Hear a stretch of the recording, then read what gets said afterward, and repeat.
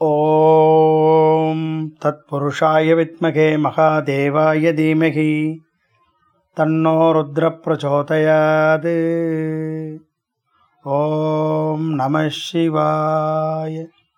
தென்னாடுடைய சிவனே போற்றி, எந்நாட்டவர்க்கும் இறைவா போற்றி. நமச்சிவாய வாழ்க, நாதந்தாள் வாழ்க, இமைப்பொழுதும் என் நெஞ்சில் நீங்காதான் வாழ்க. 39வது அமைந்திருக்கக்கூடிய திருப்பனந்தாள் என்ற தேவார பாடல் பெற்ற சிவஸ்தலத்தை இன்றைக்கு அழகுற தரிசனம் செய்ய இருக்கின்றோம். பனந்தாள் என்று சொல்லக்கூடியது பனை மரத்தை குறிக்கக்கூடியது. அதாவது பனையின் தாளின் இறைவன் எழுந்தருளி இருந்ததுனால இதற்கு பனைமரம் இந்த சிவஸ்தலத்தினுடைய ஸ்தல விருட்சமாக அமைந்ததால் இதனை பனந்தாள் என்று அழைக்கிறார்கள். நமக்கு தெரியும், தமிழிலே மேன்மை குறித்துக்குரிய இடத்தை திரு என்று போட்டு அழைப்பது விளக்கமாக இருக்கிறது. இவ்வாறு அழைக்கின்ற பொழுது இந்த பனைமரம் தலமரமாதலால் இதனை பனந்தாள் என்று அழைக்கின்றோம். இன்றைக்கும் இந்த ஆலயத்தினுடைய பிரகாரத்திலே 2 அருமையான அழகான ஆண் பனைமரம் இன்றைக்கும் கோயிலுடைய அந்த கிணறுக்கு அருகிலே, தீர்த்தத்துக்கு அருகிலே அழகாக இன்றைக்கும் சலவருட்சமாக அமைந்திருப்பதை காண முடிகிறது. எந்த கோயிலிலேயும் பனைமரம் இருக்காது, ஆனால் இந்த ஆலயத்திலே பனைமரம் இருக்கிறது. அப்படி பனைமரம் தலமரமாதனால் இதற்கு பனந்தாள் என்று பெயர். இவ்வாறாக அழைத்தாலும் இன்னும் சில பெயர்களை அழைக்கிறார்கள். தாளைவனம் என்று அழைக்கிறார்கள். அது என்ன தாளைவனம்? தாளைவனம் என்று சொன்னால் தாளம் என்று சொன்னாலும் தமிழிலே பனை என்று அழைக்கப்படும். எனவே இந்த ஆலயத்திலே பிரகாரத்தில் 2 ஆண் பனை மரங்கள் இன்றைக்கும் அழகாக நமக்கு தரிசிக்கக்கூடிய வகையிலே அமைந்திருக்கக்கூடியதனால் இந்த இடத்தை தாளைவனம் என்றும் அழைப்பது புராண பெயராக அமைந்திருக்கிறது.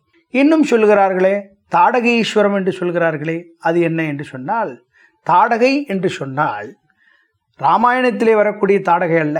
இந்த தாடகை என்பவள் தன்னுடைய பிரார்த்தனையின் பேரில் தனக்கு மகப்பேறு கிடைக்க வேண்டும் என்பதற்காக இந்த தலத்திற்கு வந்து இறைவனை பூஜிக்க வந்தவள்.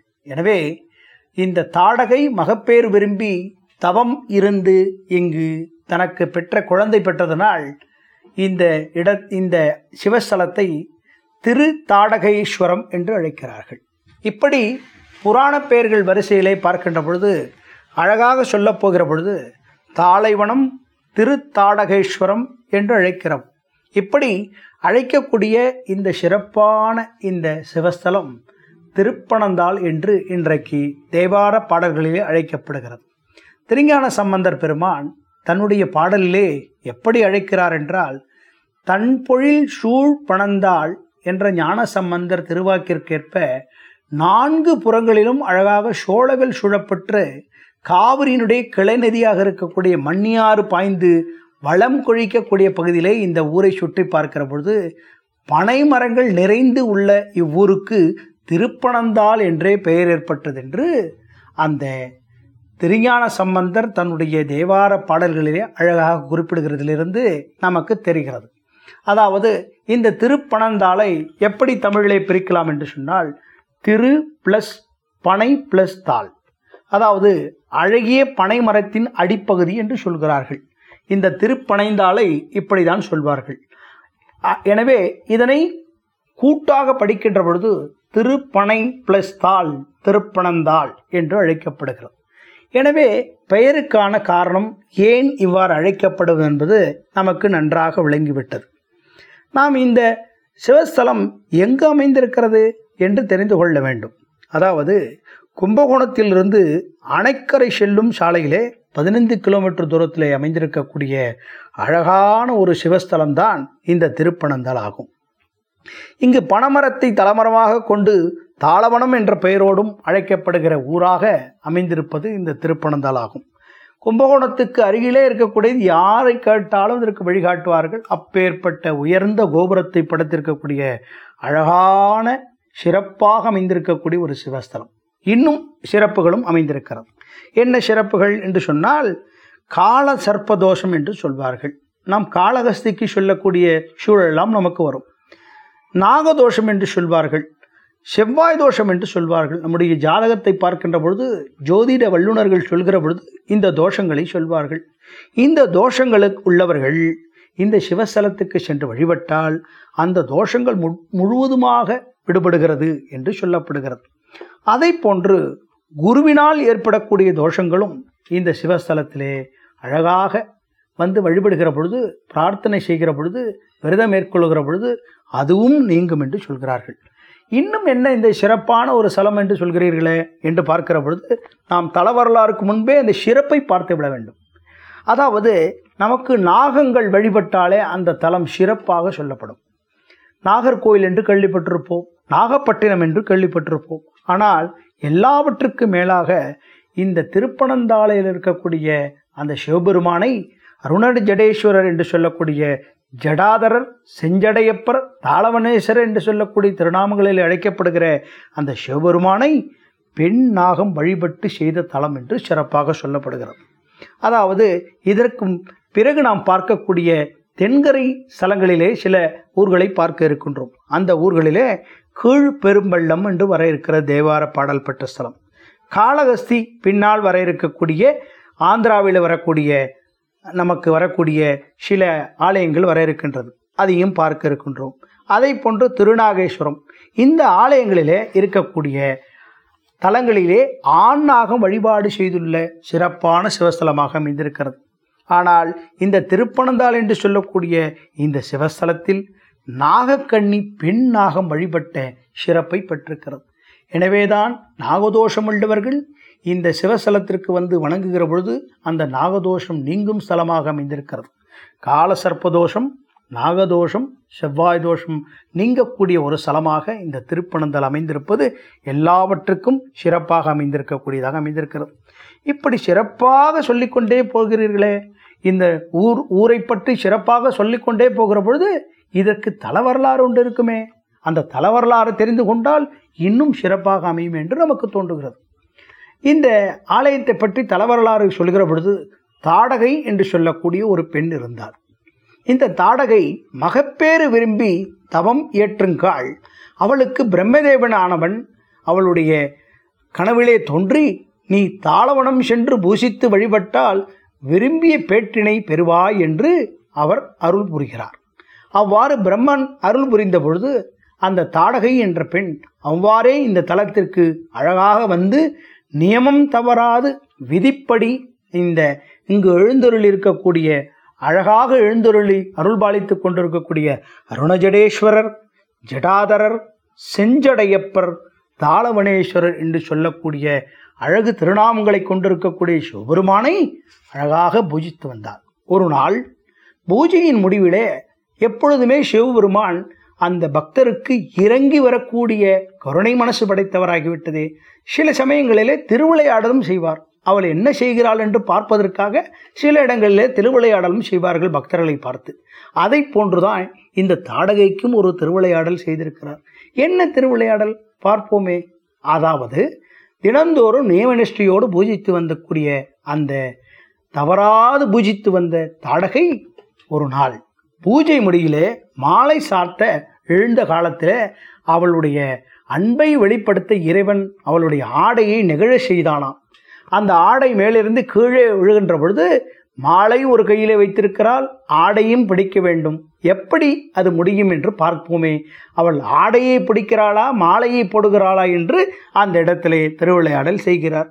அப்பொழுது அந்த தாடகையானவள் ஆடை நெகிழ செய்ததன் விஷயத்தை பார்த்து தாடகையும் ஆடையை இரு முழங்கால்களாலும் இடுக்கிக் கொண்டு, அண்ணலே யாது செய்வேன், எவ்வாறாயினும் இம்மாலையை ஏற்று அடியேனை ஆதரத்திட வேண்டும் என்று பக்தி கொஞ்ச அந்த இறைவனை பிரார்த்திக்கின்றாள். அப்படி பிரார்த்திக்கின்ற பொழுது இறைவனாக இருக்கக்கூடிய செஞ்சடையப்பர், அருணஜடேஸ்வரர் என்ற ஜடாதரர் என்று சொல்லக்கூடிய திருநாமங்களை கொண்டு எழுந்துள்ளிருக்கக்கூடிய சிவபெருமான் இறைவன் தனது திருமுடி சாய்த்து மாலையினை ஏற்றுக்கொள்கிறான். இப்படி பக்தருக்காக தன் தலையை கீழே வணங்கி அந்த மாலையை ஏற்றுக்கொண்டு அந்த பக்தருக்காக தன்னுடைய சிவபூஜையிலே மெச்சி அவர் கருணை காட்டக்கூடிய சிவபெருமானாக அன்றைக்கு எழுந்தருளிருக்கக்கூடியது உடனே அவளுக்கு 16 கரங்கள் தோன்றின. அவளும் பெருமானது கருணையை வியந்து தோத்ததற்குரிய பெருமானும் இடபாருடைய காட்சி தந்த அழகனை பார்க்கின்ற பொழுது அப்போது அவள் பணிந்து வணங்கி, அடியேனுக்கு மகப்பேறு அளிப்பதோடு அடியேனுக்கு இப்படி ஒரு அழகான காட்சி அளித்திருக்கிறீர்களே, நான் என்ன அருள் பெற்றேனோ, என்ன புண்ணியம் செய்தேனோ என்று யாவரும் நினைவு கூர்த்தத்தக்க வகையில் இந்த தலத்து அடியேன் பெயரை வழங்கி வர வேண்டும் என விண்ணப்பித்து அழகாக அவள் அந்த சிவபெருமானை வணங்குகிறாள். பரமனும் அவ்வாறே ஆகுக என்று பணிந்து அருள் புரியக்கூடிய வகையிலே அன்றைக்கு காட்சி அளித்து மறைந்த அந்த தாடகைக்கு காட்சி கொடுத்து மறைந்து விட்டார். எனவே தாடகையும் ஆலயத்திற்கு வடபால் ஒரு தீர்த்தம் அமைத்து தென்கரையிலே வீரியமனையும் கிழக்கரையிலே வைரவனையும் காவலாக பிரதிஷ்டை செய்து வணங்கி மகப்பேறினை அடைந்தாள் என்ற வரலாறு அழகாக சொல்கிறது. இப்படி இந்த தலத்தின் மீது மிகுந்து பற்று கொண்ட சோழ அரசன் வீரசேனன் என்பவன் இந்த தலத்திலே இருக்கக்கூடிய இறைவனை தாடகையின் அன்புக்காக திருமுடி சாய்த்திருப்பதை கேள்வியுற்று இறைவன் திருமுடியை நிவர்த்தி வழிபட வேண்டும் என்று எண்ணி அந்த ஆலயத்திற்கு வருகின்றான். அந்த வீர சோழன் என்று சொல்லக்கூடிய அந்த சோழ மகாராஜா யானை, குதிரை முதலியவற்றை கட்டி இழுப்பித்து அந்த மேலே இருக்கக்கூடிய லிங்க திருமேனி சாய்ந்திருக்கிறதே, தலைவணங்கி இருக்கிறாரே, அதை நம்ம மீண்டும் நிமிற்றி வைக்க வேண்டும் என்பதற்காக அழகாக வந்து யானை குதிரைகளை வைத்து முயற்சி செய்கிறார். ஆனால் வீரசேனனுடைய முயற்சி பலனளிக்கவில்லை. உடனே அந்த சோழ மன்னனானவன் கவலையிலே ஆழ்ந்து, என்னடா இது, இப்படி ஒரு செயலை செய்து நம்மால் முடியவில்லையே என்று வருத்தமுற்றார். பிறகு இந்த செய்தியானது திருக்கடவூரில் இருக்கக்கூடிய குங்குளிய கலைய நாயனார் என்று சொல்லக்கூடிய ஒரு நாயன்மாருக்கு இது எட்டுகிறது இந்த செய்தி. அந்த செய்தியை வந்தவுடன் அவர் நேரடியாக இந்த தலத்திற்கு வருகிறார். திருப்பனந்தாளுக்கு வந்து அருணஜடேஸ்வரர் என்று சொல்லக்கூடிய ஜடாதரர் என்று சொல்லக்கூடிய செஞ்சடைநாதர் என்று சொல்லக்கூடியவரை வணங்குகிறார். வணங்கி, தாளவனேஸ்வரரா, நீ இப்படி சாய்ந்திருக்கலாமா என்று அவர் அழகாக பிரார்த்தித்து அவர் என்ன செய்கிறார், இந்த சாய்ந்திருக்கக்கூடிய தலையை நிமிர்த்த வேண்டுமே என்று எண்ணி அவர் அழகாக தாமும் அந்த திருப்பணியிலே ஈடுபட விரும்பி யானைகளை அழுக்க செய்து தம் கழுத்தினை அரிகண்டம் இறைவன் கழுத்திலே மெல்லி கயிற்று பூட்டி இழுக்க ஆரம்பித்தார். தன்னுடைய கழுத்திலே ஒரு கயிறையும் ஒரு முடிச்சையும் போட்டு அந்த இறைவனுடைய கழுத்திலே ஒரு முடிச்சையும் போட்டு நன்றாக இழுக்கக்கூடிய வகையிலே இழுத்து பார்க்கிறார். அப்படி கழுத்தை அறுக்க தொடங்கியவுடன் உடனே எம்பெருமான் சிவபெருமான் அருணஜடேஸ்வரர் திருக்கரத்தை தொற்றி சிரசின் மீது வைத்தருள என்று அறுபட்ட சிரசும் பொருந்தியது என்று அந்த இடத்திலே அழகாக குங்குளிய கலைய நாயனாருடைய அந்த நூலினால் அறுபட்ட சிரசும் மீண்டும் அழகாக ஒட்டிக்கொண்டு திருமுடியும் நிமிர்ந்தது. அது கண்ட அரசன் அன்பு கயிற்றால் நாயனார் இழுத்து நிமிர்த்ததை கண்டான். அழகாக வணங்கிய வீரசேனனுடைய அந்த பக்தியை அந்த ஊரே மெச்சி அழகாக இதற்கு கோயில் கட்ட வேண்டும், நல்ல ஆலயம் அமைக்க வேண்டும் என்று கண்டு வீரசேனன் அழகாக ஆலயம் கட்டுவதற்கு முயற்சித்தானாம். தன்னுடைய முயற்சிக்கு தலை நிமிராது குங்குளிய கலைநாயரை அன்புக்கு தலை நிமிர்ந்த இந்த சிவபெருமானுடைய செயலை கண்ட சோழ மன்னன் மனம் வருத்தமடையாதாகவும், ஆனால் செஞ்சடையப்பரை வழிபடுதலை தவிர்த்து திருப்பனந்தாளின் மேற்கே ஒரு இடத்தில் இதே போன்ற பெருஞ்சிவாலயத்தை எழுப்பி வழிபட்டதாகவும் ஒரு செவி வழி செய்தியும் கதையாக சொல்லப்படுகிறது. பிற்காலத்தில் ஏற்பட்ட அந்த மன்னர்களுடைய சூழ்ச்சியின் காரணமாக அந்த சிவாலயம் அழிந்ததாகவும் கூறப்பட்டு கல்வெட்டு செய்திகள் அங்கு அமைந்திருக்கிறது. இப்படி நல்ல விஷயங்களை செய்வதற்காக சிறப்பும் பெருமையும் பெற்றிருக்கக்கூடிய இந்த திருப்பனந்தாள் என்று சொல்லக்கூடிய இந்த சிவாலயம் இப்படி தன்னுடைய பக்தருக்காக தலைவணங்கிய அந்த லிங்க திருமேனி குங்குளியப்ப கலை நாயனாருடைய அன்புக்கு அடிபட்டு அவர் தலை நிமிர்ந்தார் என்ற செய்தியை கேட்கின்ற போது அந்த ஆலயத்தை நாம் சென்று பார்ப்போமா, இந்த ஜென்மத்தை வீணாக்கி விடக்கூடாதே என்று எண்ணுகிற மனசாகவே நமக்கு தோன்றுகிறது. இப்படியாக இந்த தலத்தினுடைய வரலாறு அழகாக நமக்கு எடுத்து காட்டக்கூடிய கதையாக அமைந்திருக்கிறது. இன்னும் இந்த தலத்தினுடைய சிறப்பையும் பெருமையும் சொல்லப்போனால், இந்த தலம் உமையம்மையாக இருக்கக்கூடிய பார்வதி தேவியர் சிவபூஜையின்றி ஞானோபதேசம் பெற்ற சிறப்பு தலமாகவும் அமைந்திருக்கிறது.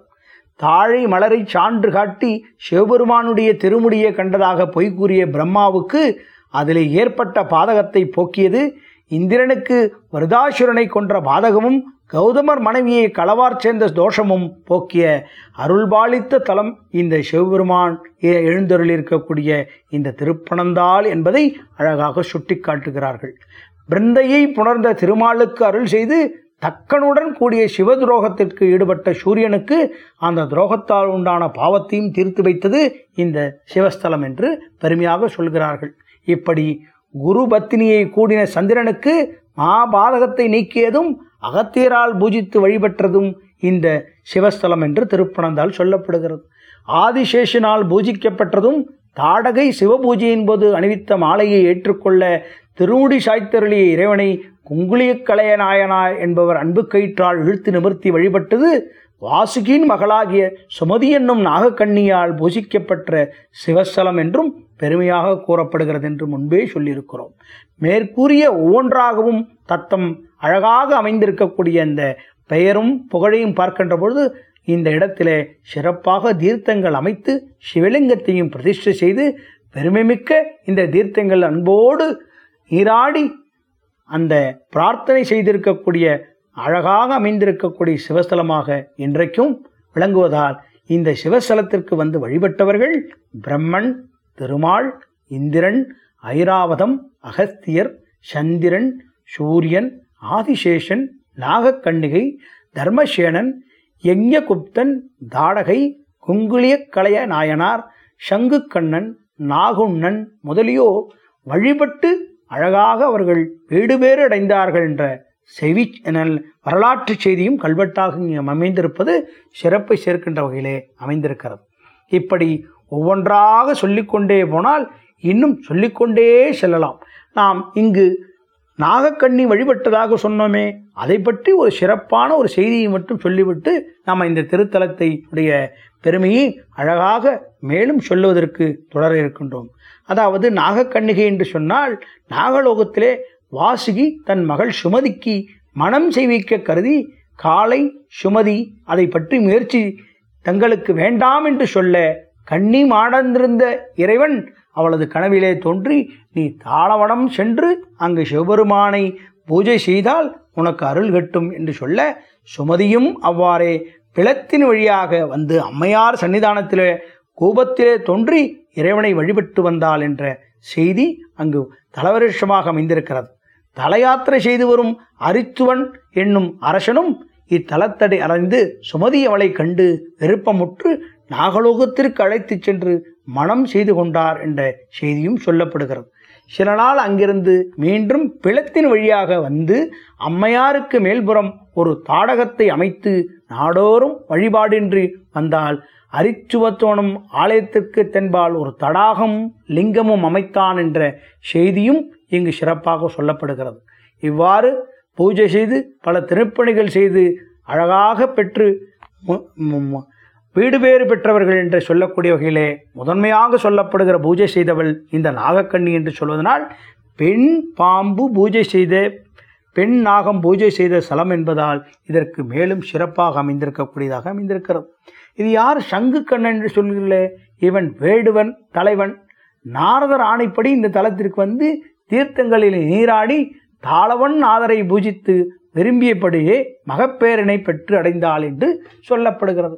இந்த சங்குக்கண்ணன் என்பவளும் நாகுண்ணன் என்று சொல்லக்கூடிய அந்தனகுரத்தில் உதித்த பெண்ணும் இதை போன்றே செய்து இங்கு பூஜித்து திருவாதிரை திருநாள் என்று சிவலோகம் சார்ந்தாள் என்றும் சொல்லப்படுகிறது. இப்படியாக அழகும் பெருமையும் வாய்ந்திருக்கக்கூடிய இந்த சிவஸ்தலமானது இன்னும் சிறப்பை பெற்றிருக்கிறது.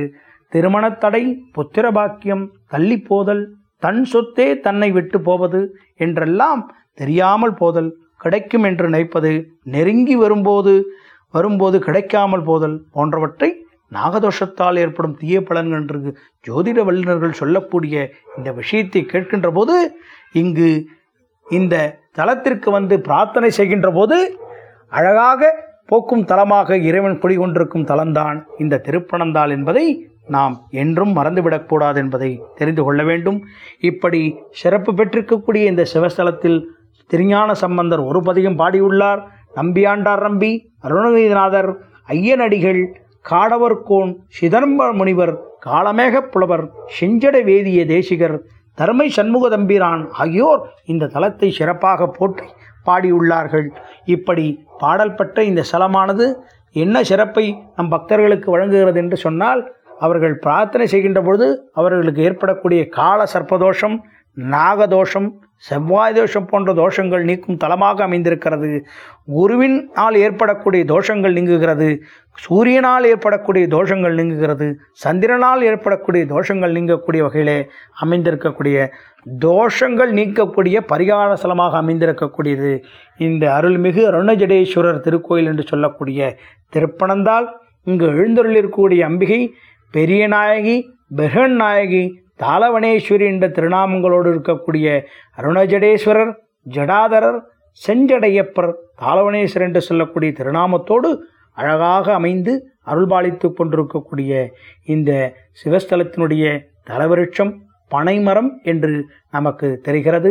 இப்படி சிறப்பாக அமைந்திருக்கக்கூடிய இந்த தலத்தில் தீர்த்தமாக பிரம்மதீர்த்தம், ஐராவத தீர்த்தம் முதலியவை அமைந்து சிறப்பு சேர்க்கின்ற வகையில் அமைந்திருக்கக்கூடிய இந்த சிவஸ்தலம் அருள்மிகு பெரிய நாயகி சமேத அருணஜடேஸ்வரர், அருள்மிகு பிருகன்நாயகி சமேத ஜடாதரர், செஞ்சடையப்பர், தாளவனேஸ்வரர் என்று சொல்லக்கூடிய திருநாமங்களோடு அழகாக காட்சி தரக்கூடிய திரு தாடகேஸ்வரம் என்றும் தாளைவனம் என்றும் அழைக்கப்படுகிற புராண பெயர்களோடு இன்றைக்கு தேவார பாடல் ஸ்தலங்களிலே அமைக்கப்பட்டு திருஞான சம்பந்தர் பெருமானார் அழகாக சொல்லப்பட்டிருக்கிற அந்த பாடல் வரிகளிலே தன்பொழில் சூழ் பணந்தாள் என்ற ஞானசம்பந்தரின் திருவாக்கிற்கேற்ப நாற்புறங்களிலும் சோலைகள் சூழப்பட்டு காவிரியின் கிளை நதியாக இருக்கக்கூடிய மண்ணியாறு பாய்ந்து அந்த இடத்திலே வளம் சேர்க்கக்கூடிய இவ்வூரை சுற்றிலும் பனைமரங்கள் நிலைந்து உள்ள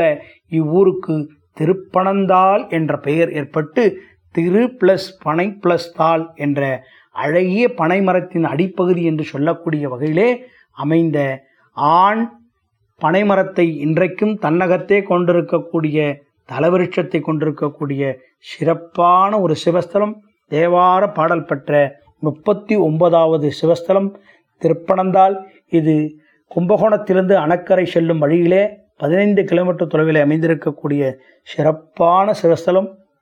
இந்த சிவஸ்தலத்தை கால சர்ப்பதோஷம் உள்ளவர்கள், நாகதோஷம் உள்ளவர்கள், செவ்வாய் தோஷம் உள்ளவர்கள் சென்று வழிபட்டால் தோஷம் நீக்கும் தலமாக அமைந்து தோஷ பரிகார ஸ்தலமாக அமைந்திருக்கக்கூடிய சிறப்பான ஸ்தலம் என்பது இன்றைக்கு நாம் எல்லோருக்கும் அழகாக தெரிந்து கொண்ட வகையிலே சிறப்பு செய்தியாக அமைந்திருக்கிறது. எனவே இந்த ஆலயத்தை நாம் சென்று பார்க்க வேண்டும் என்கிற எண்ணத்தை நாம் மட்டும் வைத்துக்கொள்ளாமல் நம் உறவினர்கள், நம்முடைய நண்பர்கள் யாருக்கெல்லாம் இந்த குறைகள் இருக்கிறதோ, கால சர்ப்பதோஷம் உள்ளவர்கள், நாகதோஷம் உள்ளவர்கள், செவ்வாய் தோஷம் உள்ளவர்களுடைய அவர்களுடைய குறைகளை போக்குகின்ற இதோ இந்த தலம் இருக்கிறது, இந்த தலம்தான் திருப்பனந்தாள் என்று அவர்களிடத்தில் எடுத்து சொல்லி அங்கு எழுந்தருள் இருக்கக்கூடிய பெரிய நாயகி சமேத அருணஜடேஸ்வரரை சென்று வணங்கி எல்லோரும் வணங்கி அவர்களுடைய குறைகளை போக்கக்கூடிய தலமாக அமைய வேண்டும் என்று பிரார்த்தித்து, ஓம் நம சிவாய. தென்னாடுடைய சிவனே போற்றி, எந்நாட்டவர்க்கும் இறைவா போற்றி. நமச்சிவாய வாழ்க, நாதந்தாள் வாழ்க, இமைபொழுதும் என் நெஞ்சில் நீங்காதான் வாழ்க.